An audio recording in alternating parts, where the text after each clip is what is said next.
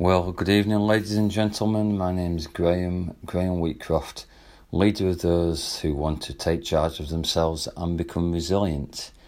Now, you can probably pick up I'm talking in a slightly quieter voice right now. It's that time of day where the son's gone to bed, we've done story time, he's had his bath, and loads of bubbles in there, and it's just time to relax and rejuvenate, really. I know it's, I'm going to be in bed within the next hour and a half as well.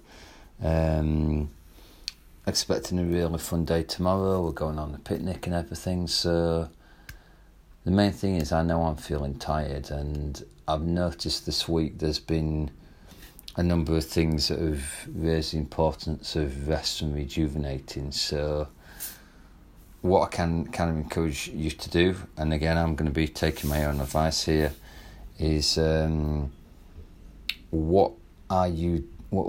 challenge basically is to take action to rest and recover after a busy week. So why do you recover? So you can find your power again, so that you can create and produce, particularly over the weekend with your family and friends on a higher level. When you're going to do it over the weekend, how do you do it? That's kind of up to you, really. I know we tend to spend a lot of family time together. We won't necessarily spend time spending loads of money on things, because you can have a great time without doing that. So that'll be a separate podcast. But the main thing is, this evening, as you're preparing for the weekend, just rest, recover, rejuvenate. That's where I'm at for now. So just want to share that up with you. Enjoy your evening, whatever you're doing, and enjoy that time with your family over the weekend.